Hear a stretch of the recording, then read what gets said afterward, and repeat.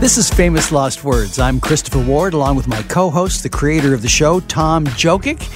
And as always, we have some amazing material for you today. Christopher, we've got another great show. First of all, we've got part 2 of our epic Paul McCartney interview from 1978, reflecting on some of his biggest hits. And he also takes a bit of a swipe at a band that sounded a bit like the Beatles in the 60s, but completely changed their sound in the 70s. Okay, so listen for that. I also have a chat with Ed Robertson of Bare Naked Ladies. This is a brand new interview in which I play an old clip of Ed talking about the early days of the band, and he reacts to that. It's a ton of fun. Can't wait for you to hear that. Also, we round out the show with some great clips from Heart from the 1970s. But first, let's hear part 2 of our interview with Sir Paul. Say, live and let die.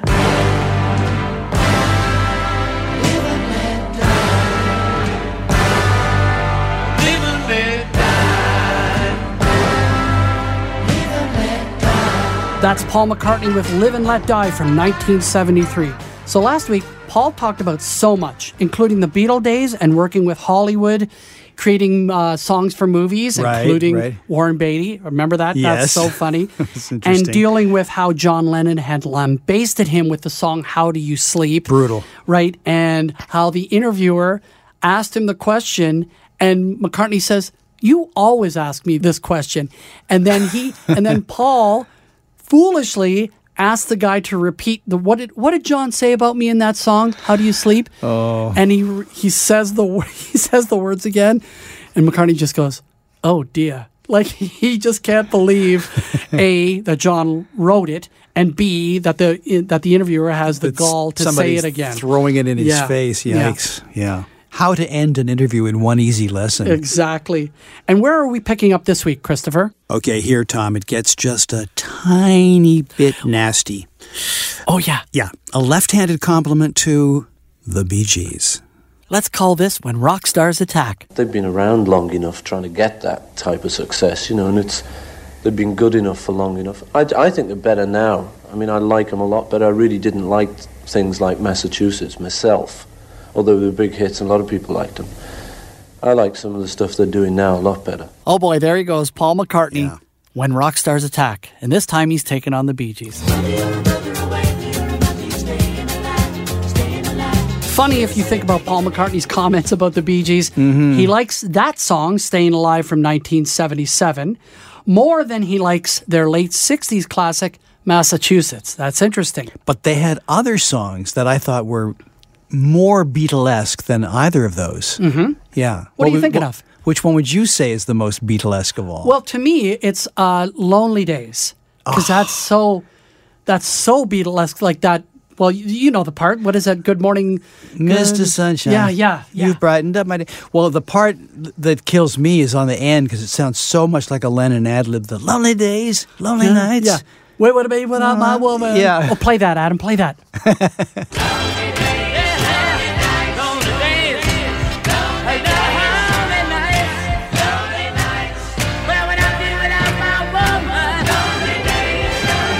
Oh, I love that. I love that vocal. I love that back and forth. What do they call it? Call and response. Lonely days, lonely days. Oh, that's a great song. Great song. Okay, so let's continue with our 1978 chat with Sir Paul. This time, he's talking about the music that had a very profound effect on him and almost every other kid in England in the late 1950s, skiffle music. England really, was that with Lonnie Donegan, who was very big in Britain at the time, and because his act was to stand there and sing with a guitar, and then you had all the influences coming in from America with Chuck Berry and Elvis and a lot of people there who stood there with guitar. And a guitar was not that expensive instrument to buy and not that hard to pick up. And a lot of the songs, then you started to get Buddy Holly coming in, and a lot of all of those people's material had just 3 chords, sort of A, D, and E. Probably, the major 3 chords that were used. So the millions of kids all over England, Britain, picked up guitars and started strumming them and learned those 3 chords. And once you'd learned them and stuck a washboard behind you and a T-chest bass, with those old, they used to get the T, and they used to get the old T-chest bass, and they'd stick a broom handle on the top of it and a piece of string, and you go dum dum dum dum dum dum, dum. It sounded just like that. And, they used to have things on it, like our fella was called Ivan, and he used to have Jive with Ive, the ace on the bass, and all that stuff. Well, it all started like that, And so that was, during those days, used to chop and change like mad kind of thing, but it all didn't take place in most of the public's eye kind of thing. A few people knew about it, In fact, we used to get murder when we changed Ringo, when we put Ringo in place of this other drummer called Pete Best. It was very good and everything, but we thought Ringo was better and would fit better with what we were doing. We had a lot of trouble, like, from the local fans, really thought we'd kind of done Pete in, which is, understandable and stuff, but obviously, like, you have to just choose for the music and how you think it's all going to work. And if you've got it's like a football team or something, you can have great players, but they just don't support each other enough. And once you get a team that does, you can really go places with that. Oh. All right, what's next? He talks about being a songwriting obsessive. Yeah, well, luckily for me, I like songs. I still want to write better songs than I write. I've always wanted to make kind of a decent record, that I could just put on the turntable and just keep playing. I think that's really just so good. I suppose it is part of what just keeps me writing new songs, but I can't stop really, I just like writing songs. It's like a hobby, If I'm doing something else, I just say I'm out banging some fence in or something, in the garden. A song keeps going through my head, so it's almost a disease really, I can't stop it. But I like it, so, I'm not going to knock it kind of thing. So it just seems to be something I just keep doing, I think what you said, may be true. Sometimes when you are too comfortable, you can just lay back a little bit too much and it can all come off a bit soppy. But it's amazing, of course, what is comfort? Comfort isn't just comfortable chairs, it's comfort, it's peace of mind and stuff.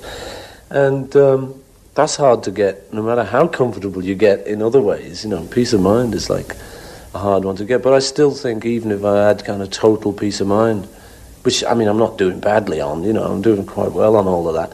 But if I really achieved it totally, I still have a feeling I'd be writing peace of mind songs or something, because I don't see me stopping it. That really does show how reflective Paul McCartney is about his own obsession with songwriting and his happiness with his life in general. That's a great clip. I love that one. The domestic Paul.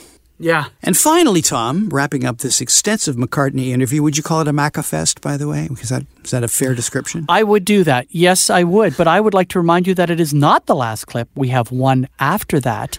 And you're the one who's been lobbying for me to play it. So it's kind of ironic that that you don't that you're not acknowledging this. I'm a forgetful man at times, Tom. That's why I need a script.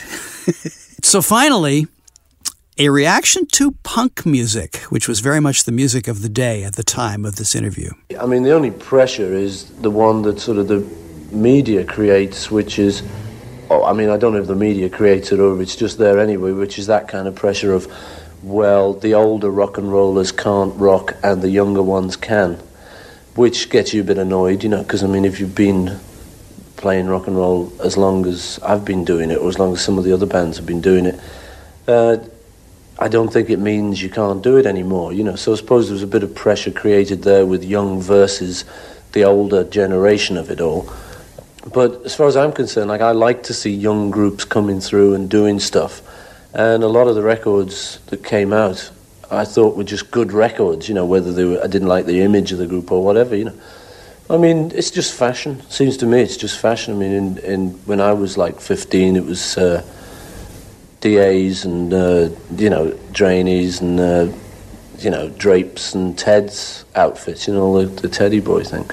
And now it's punks, it's just safety pins instead of bootleg ties or whatever, bootlace ties.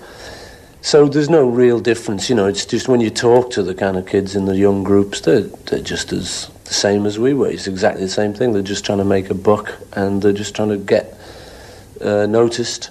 So, it doesn't really pressurize me, I like them, but some of the ones I've liked kind of haven't. The trouble, I suppose, is that, like, when you get really very far out, you get too far out for your own good. You know, you can be really exciting and way out and crazy, like, say, the Pistols, Sex Pistols were.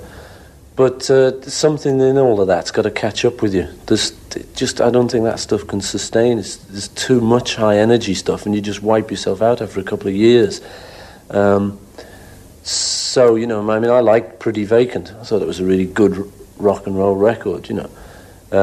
So on that level, like, I liked groups like that. But when they start getting pitched against you, you know, us versus them, I don't like all that pressure, because I just don't believe it myself, you know, because if you talk to those guys, I mean, there's not that much of that going anyway. It's created a lot by people who want to write about it. A lot of the young kids I see, you know, just really into it, just exactly as I was. Just like guitars, they like electric stuff, and they want to bang away at it. They like the singing styles may be a little bit different from how it was, but that we were always changing anyway, you know. So they're only doing what we did, and so it's really, I hope they do great, you know, because it's good for everyone. Okay, Christopher, great stuff from Paul McCartney from the late 70s from our archives on Famous Lost Words. Now, we have to go back to Christopher's archives when he had the pleasure, the honor of interviewing Paul McCartney. What year was it, Christopher? 1989. It was the time of the tour called Flowers in the Dirt, and then the album of the same name. Right. It was around that time. I know he worked with Elvis Costello around that time, and we actually played quite a bit of this interview in one of the very earliest episodes of Famous Lost Words. Now, there's at least one clip that we didn't play, and it's one that you've brought up with me recently, and it's about him. What's he talking about? Which Beatles classic is he talking about in this? Tom, it's all about Eleanor Rigby. It was just that first line of a melody. That thing was just a musical thing, plugging away on E minor. I just got the tune there, and then I like the name Eleanor. We were working with Eleanor Bron, the actress who was in Help. So I like the name Eleanor, but I wanted a second name, so I waited quite a while for that. And walking around Bristol City. One time there was a shop just sort of said Rigby, and I thought that's a great name. Your names are hard, you know, and if you write a bit you'll find that you can't just sort of go Johnny Hurricane.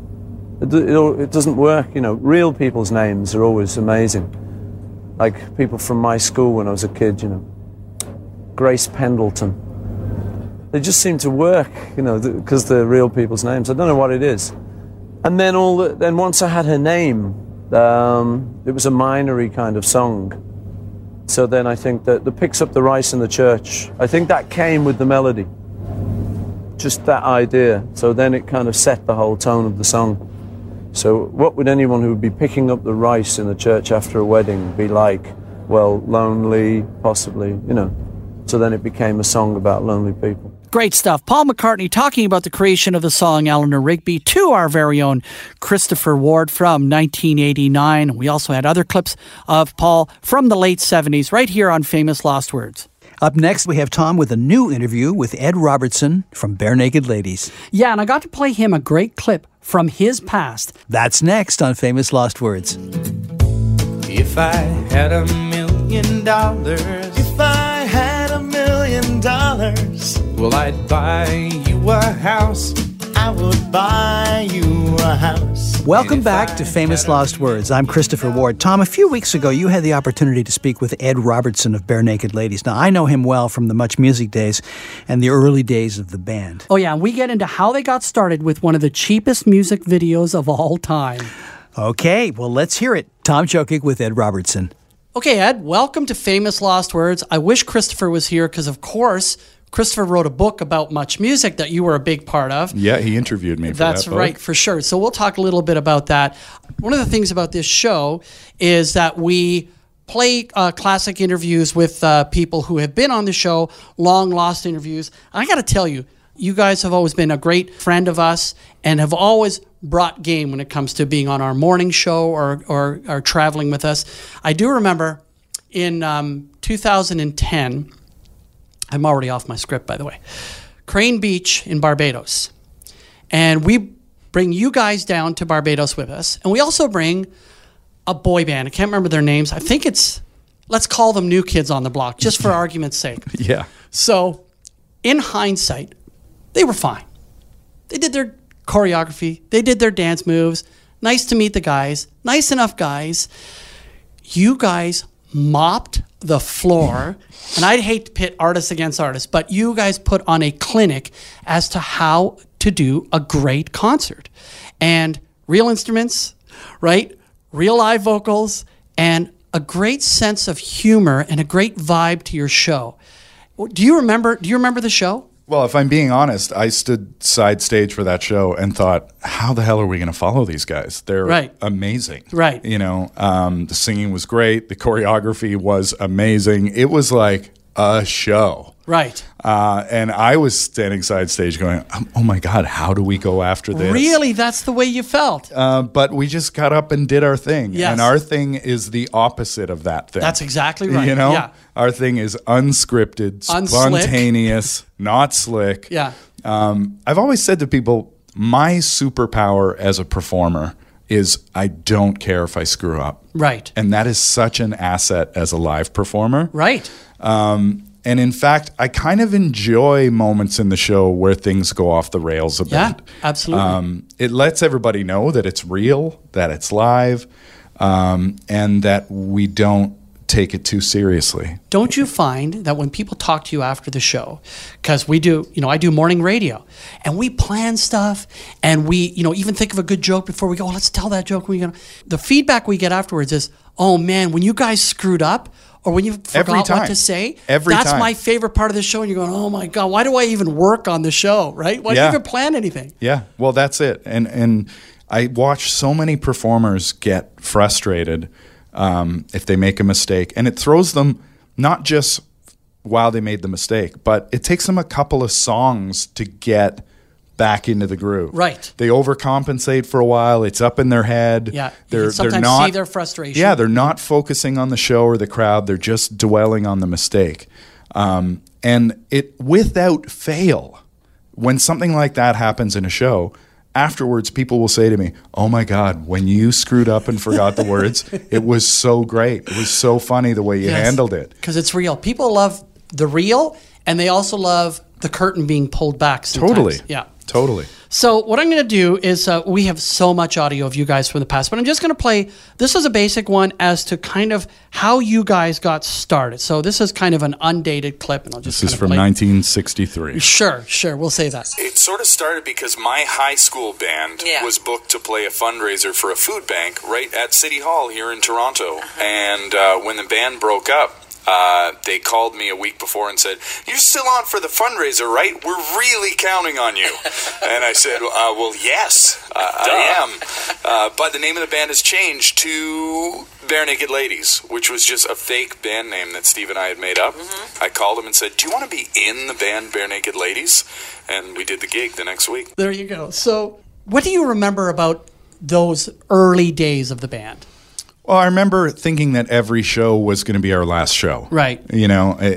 Because, I had worked pretty hard through high school in being in this band and rehearsing and making sure everything was like killer. And then when I started singing with Steve, it was all just off the cuff. Everything was kind of spontaneous. Mm-hmm. And it was because it wasn't supposed to be long term. Right. I was just filling in a gig that I already had booked. Right. There's no pressure. No pressure. Yeah. And all fun. And for a long time, it was, okay, well, let's just do one more. Yeah. Okay, let's do one more. That was 30 plus years ago. Right. I'm still calling Ty and Jim, hey, we got one more show somehow. So, the vibe of your shows is always very loose and fun, but you have to be in a certain mindset to do that. Touring is tough. Sure. And being, under the glare of the lights is tough. How do you guys relax enough to be funny? Because, man, there's sometimes when I'm up on the stage, I might be emceeing something or even DJing, and I'm going, I don't feel it tonight. I don't feel funny. I don't feel like I can connect with the audience just by turning on a mic. Thankfully, I'm just playing music some nights. How do you guys relax enough so that you can be funny with enough, even if you're like pissed off at Tyler for some reason, you still have to be able to joke with him. How do you do that? I can't even imagine that scenario where I would be pissed off at Tyler for something. What could that possibly I've be? met Tyler. I've seen him naked. Literally, have Yeah, seen that's him the naked. thing that triggers me the most. Yes, nudity. His nudity specifically. No, we have a lot of advantages when we walk up onto that stage. We have played together for 30 years. Right. We trust each other. We love each other. We respect each other. And I think the key to what we do, or one of the keys to what we do, is we take the music extremely seriously. We work really hard on making sure the harmonies are good and the arrangements are good and the songs are good, and that everybody's playing well. The key then is to not take yourself too seriously. That's perfect. So the music is like we want it to be great. And that's, to me, that's at the root of every Bare Naked Ladies show. It's like, wow, those guys were so much fun and it was so silly, but man, the singing was good. Yeah. That's, I don't want people to walk away from our show going like, oh, they just screwed around up there. Right. They just, I want them to leave going, wow, the music was really good and it was so much fun. And so that's how I relax when I get on stage. It's like, I know the music's going to be good because we work really hard on it. So, I just heard an instance of that yesterday on YouTube. I was doing a little bit of research, and there you guys are. It's one of the I would have to say it must have been one of the early highlights of your career. Toronto guys, Scarborough guys, and you end up releasing the album Gordon, which, by the way, in my opinion, is one of the top Canadian albums of all time. I would put it in the top 10. It is a masterpiece of pop and humor and melody. Great lyrics, a lot of fun, everything. I just love that album, and I've loved many more since. But that's really set the standard for you guys, and that was a high bar, by the way. So a few months later, you're playing 4 sold-out shows at Massey Hall. What was that like? You guys being from Toronto and doing this homecoming, and I was at one of those shows. They were mind-boggling. They were very exciting. It was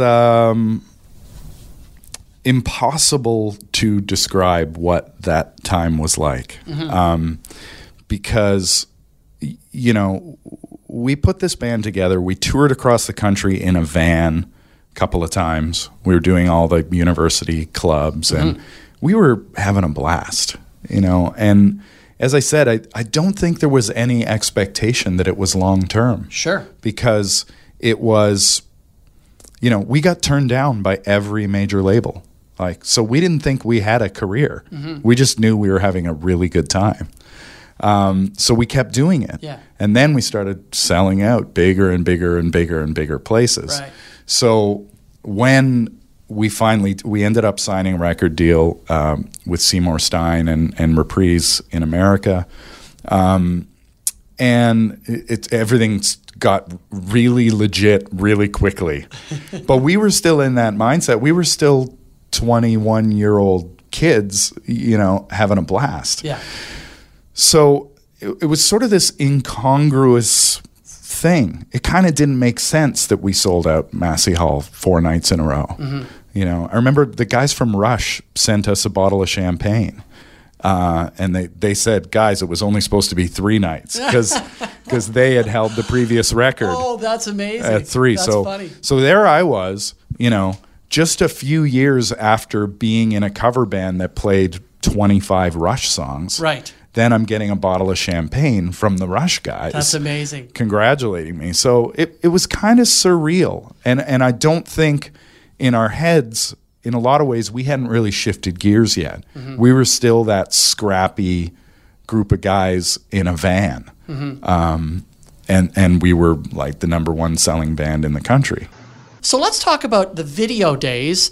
And your earliest video cost $1 to make. Can you explain that? Yeah, well, I think we probably had a show at the Horseshoe that night, and Speaker's Corner was all the rage in Toronto. So explain to people not from Toronto what Speaker's Corner was. Well, not only not from Toronto, but to people in the age of YouTube and cell phones, like we didn't have that in 1990, right? So there was a video booth on the corner of Queen and John, and you could go in there and drop a loonie in and say whatever you wanted to say. And that's mostly what it was. Right. It was people saying, I live on Parliament, and the parking is just ridiculous. Somebody's got to do something about, we need a bike lane on, it was community voices. And every week those were compiled together and aired on a Sunday afternoon show, Speaker's Corner. Yeah. And it was a hit. People liked it. Yeah. It was Toronto citizens speaking their mind. Sometimes it was hammered people after they'd been out at the clubs all night. It was people proposing. Right. You never knew what you were going to get. That's right. And there was a lot of stuff, a lot of videos that people spent $1 on that we could never have shown on TV. I'm sure. I've heard about those. I'm sure they exist still on illicit hard drives. But so we had a show probably at the Horseshoe, maybe at the Ultrasound Show Bar. We said, well, let's put $1 in and cram the whole band into the booth and play a song. And let's see if they air it, Not only did they air it, but it went into heavy rotation on Much Music. For $1. $1. And I remember the floor director, Dennis Saunders, at the time, when he contacted us, he said, I can't believe you guys are the first guys to use this as a blatant promotional device. Right, absolutely. So then you guys hit it big, and you have to make legit professional videos. From what I understand, that was a bit of an awkward time for you guys because you're not a slick band. It was a weird transition for us. I don't think we were really comfortable being any degree of seriousness. Mm-hmm. So, we spent so much time kind of mugging for the camera and just being over the top silly that when it came time to do serious photo shoots and serious video shoots, it just kind of didn't make sense to us. Right. It wasn't really until we had huge American success in the late 90s. That's the first time we had an A&R person and a stylist. Mm-hmm. The band was already 10 years old at the time. Right. With hits and records and all that. That was our first time dealing with a stylist. Yeah. So that was a huge transformation. We'd already made a dozen videos at the time. And at one point, you guys were supposed to do a video for featuring two of the people from Friends for the Friends soundtrack album, for lack of a better word. What was it? Was it Shoebox? It was for Shoebox. Right. And so Lisa Kudrow, Matt LeBlanc were supposed to show up at the video, and you guys had planned the whole video around them. What happened with that video? They just didn't show up. And, we were totally thrown for a loop at the time. I was like, how could they? Now I totally get how could they, because they were huge friggin' stars. Right. And probably the network had, agreed to something on their behalf, and they didn't even know about it. And they probably went, we're not going to some sound stage on our day off to shoot a video for a band we've never heard of, So they just didn't show up. Mm-hmm. And we were crushed. That could have been a huge opportunity for us. Mm-hmm. And instead it just kind of fizzled away. One of the big highlights, I think, happened in 1997 when 1 Week became one of the very few Canadian songs to hit #1 on the Billboard Hot 100. It was a huge record. What did that song mean for you guys in terms of popularity, acceptance, that kind of thing? It meant a lot of different things because 1 Week was actually a song I didn't think was going to be on the record. Oh, okay. 1 Week is a song that I improvised into a camera and then transcribed it. Okay. So I wrote that song in 2 minutes. Right. Did you write the whole song? Yeah. Okay. So that in itself, the lyrics for that are hilarious. They don't make any sense. They don't, but it's about a broken relationship, yes. Right? And so, the fact that it could be so fun and still be based on that is amazing. Yeah. So that song was, I thought might be a fun B-side for one of the singles, or a bonus track on the record. And when Sue Drew, as I mentioned, this was our first time dealing with an A&R person at a record company, so Artisan Repertoire. Mm-hmm. Sue, I remember, called me and said, we want to lead with 1 Week as the first single. And I actually laughed. I thought she was making fun of me, because I wasn't sure it was even going to be on the record. Right. But it was a real realization for me that this silly, spontaneous thing that we only do live can actually be part of what we do on the record as well. Absolutely. Because we'd always thought, okay, the studio is the temple and everything's got to be perfect and everything's got to be polished. And then live is where we just go nuts. Mm-hmm. And so that was the first time where they melded, really. Mm-hmm. And that silly, spontaneous thing went down on the record. That's amazing. And it's, it's our only number one in America. It's been 1 week since you looked at me. Cocked your head to the side and said I'm angry. 5 days since you laughed at me, saying get that together, come back and see me. 3 days since the living room. I realized it's all my fault, but couldn't tell you. Yesterday you'd forgiven me, but it'll still be 2 days till I say I'm sorry. Oh, that is great. Ed Robertson of Bare Naked Ladies speaking with our own Tom Jokic on Famous Lost Words. This is Famous Lost Words. That's Heart. Ann Wilson, Nancy Wilson, Crazy on You.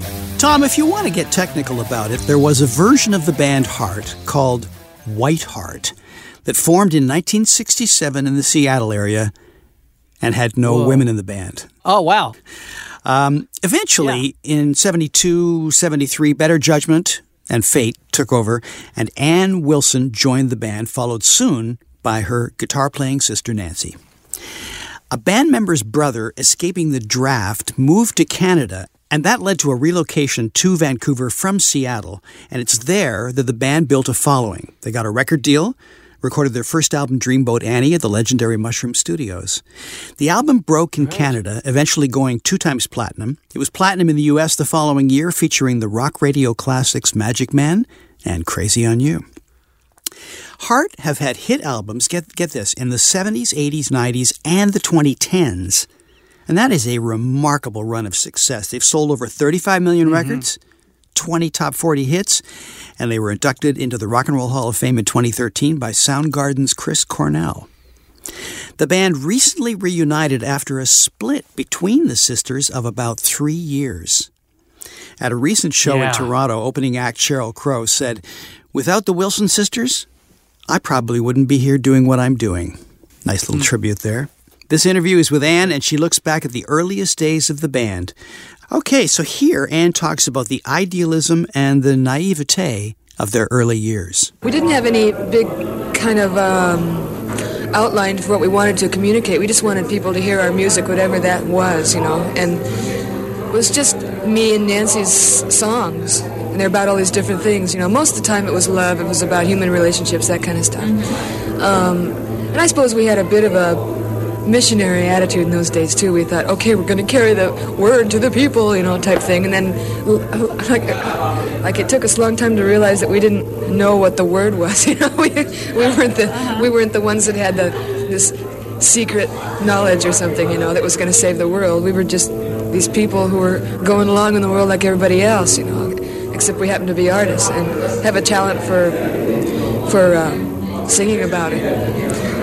We just really wanted to make records. That was our big dream, and then, after that was the very toppermost in our minds. And after that, we didn't know, we didn't know about all the problems or the pitfalls or anything. We just thought, wow, a record. Tom, herein lies a dissertation on loopholes and dichotomies. This is open to interpretation, so help. We are so diverse just by nature, that it would be nice to be a little bit more loopholes sometimes for people to know what Heart is, because Heart is so elusive. I mean, you can't just say, okay, Heart's a rock band, that does heavy metal, or Heart's the other thing. It's easy not to get ourselves loopholed.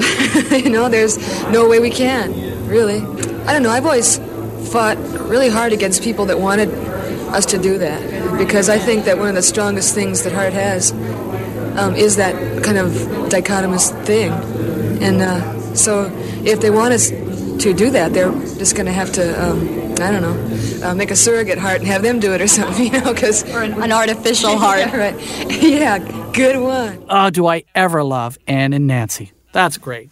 Ann talks about how sisterhood strengthened the band. It's special in that I think we give each other a lot more chances. Like, if she was just my friend, which she is, but if she was only my friend, I think our thing together would be a lot more brittle, you know, like the times when we have rows, we would be more apt to break than we are now, because it's family, you know, so like if it gets really bad, you know, we can just go, okay, come on, let's just go over to Mom and Daddy's and let's just have dinner and let's just pull out for a while and let's just be sisters. And it seems to get solved, you know, seems to dissipate a lot of things that might hang in the air between us. That's really interesting. I'm glad they recently patched up their drama to reunite a few months ago. It was ugly. It all had to do with an event that happened in August of 2016.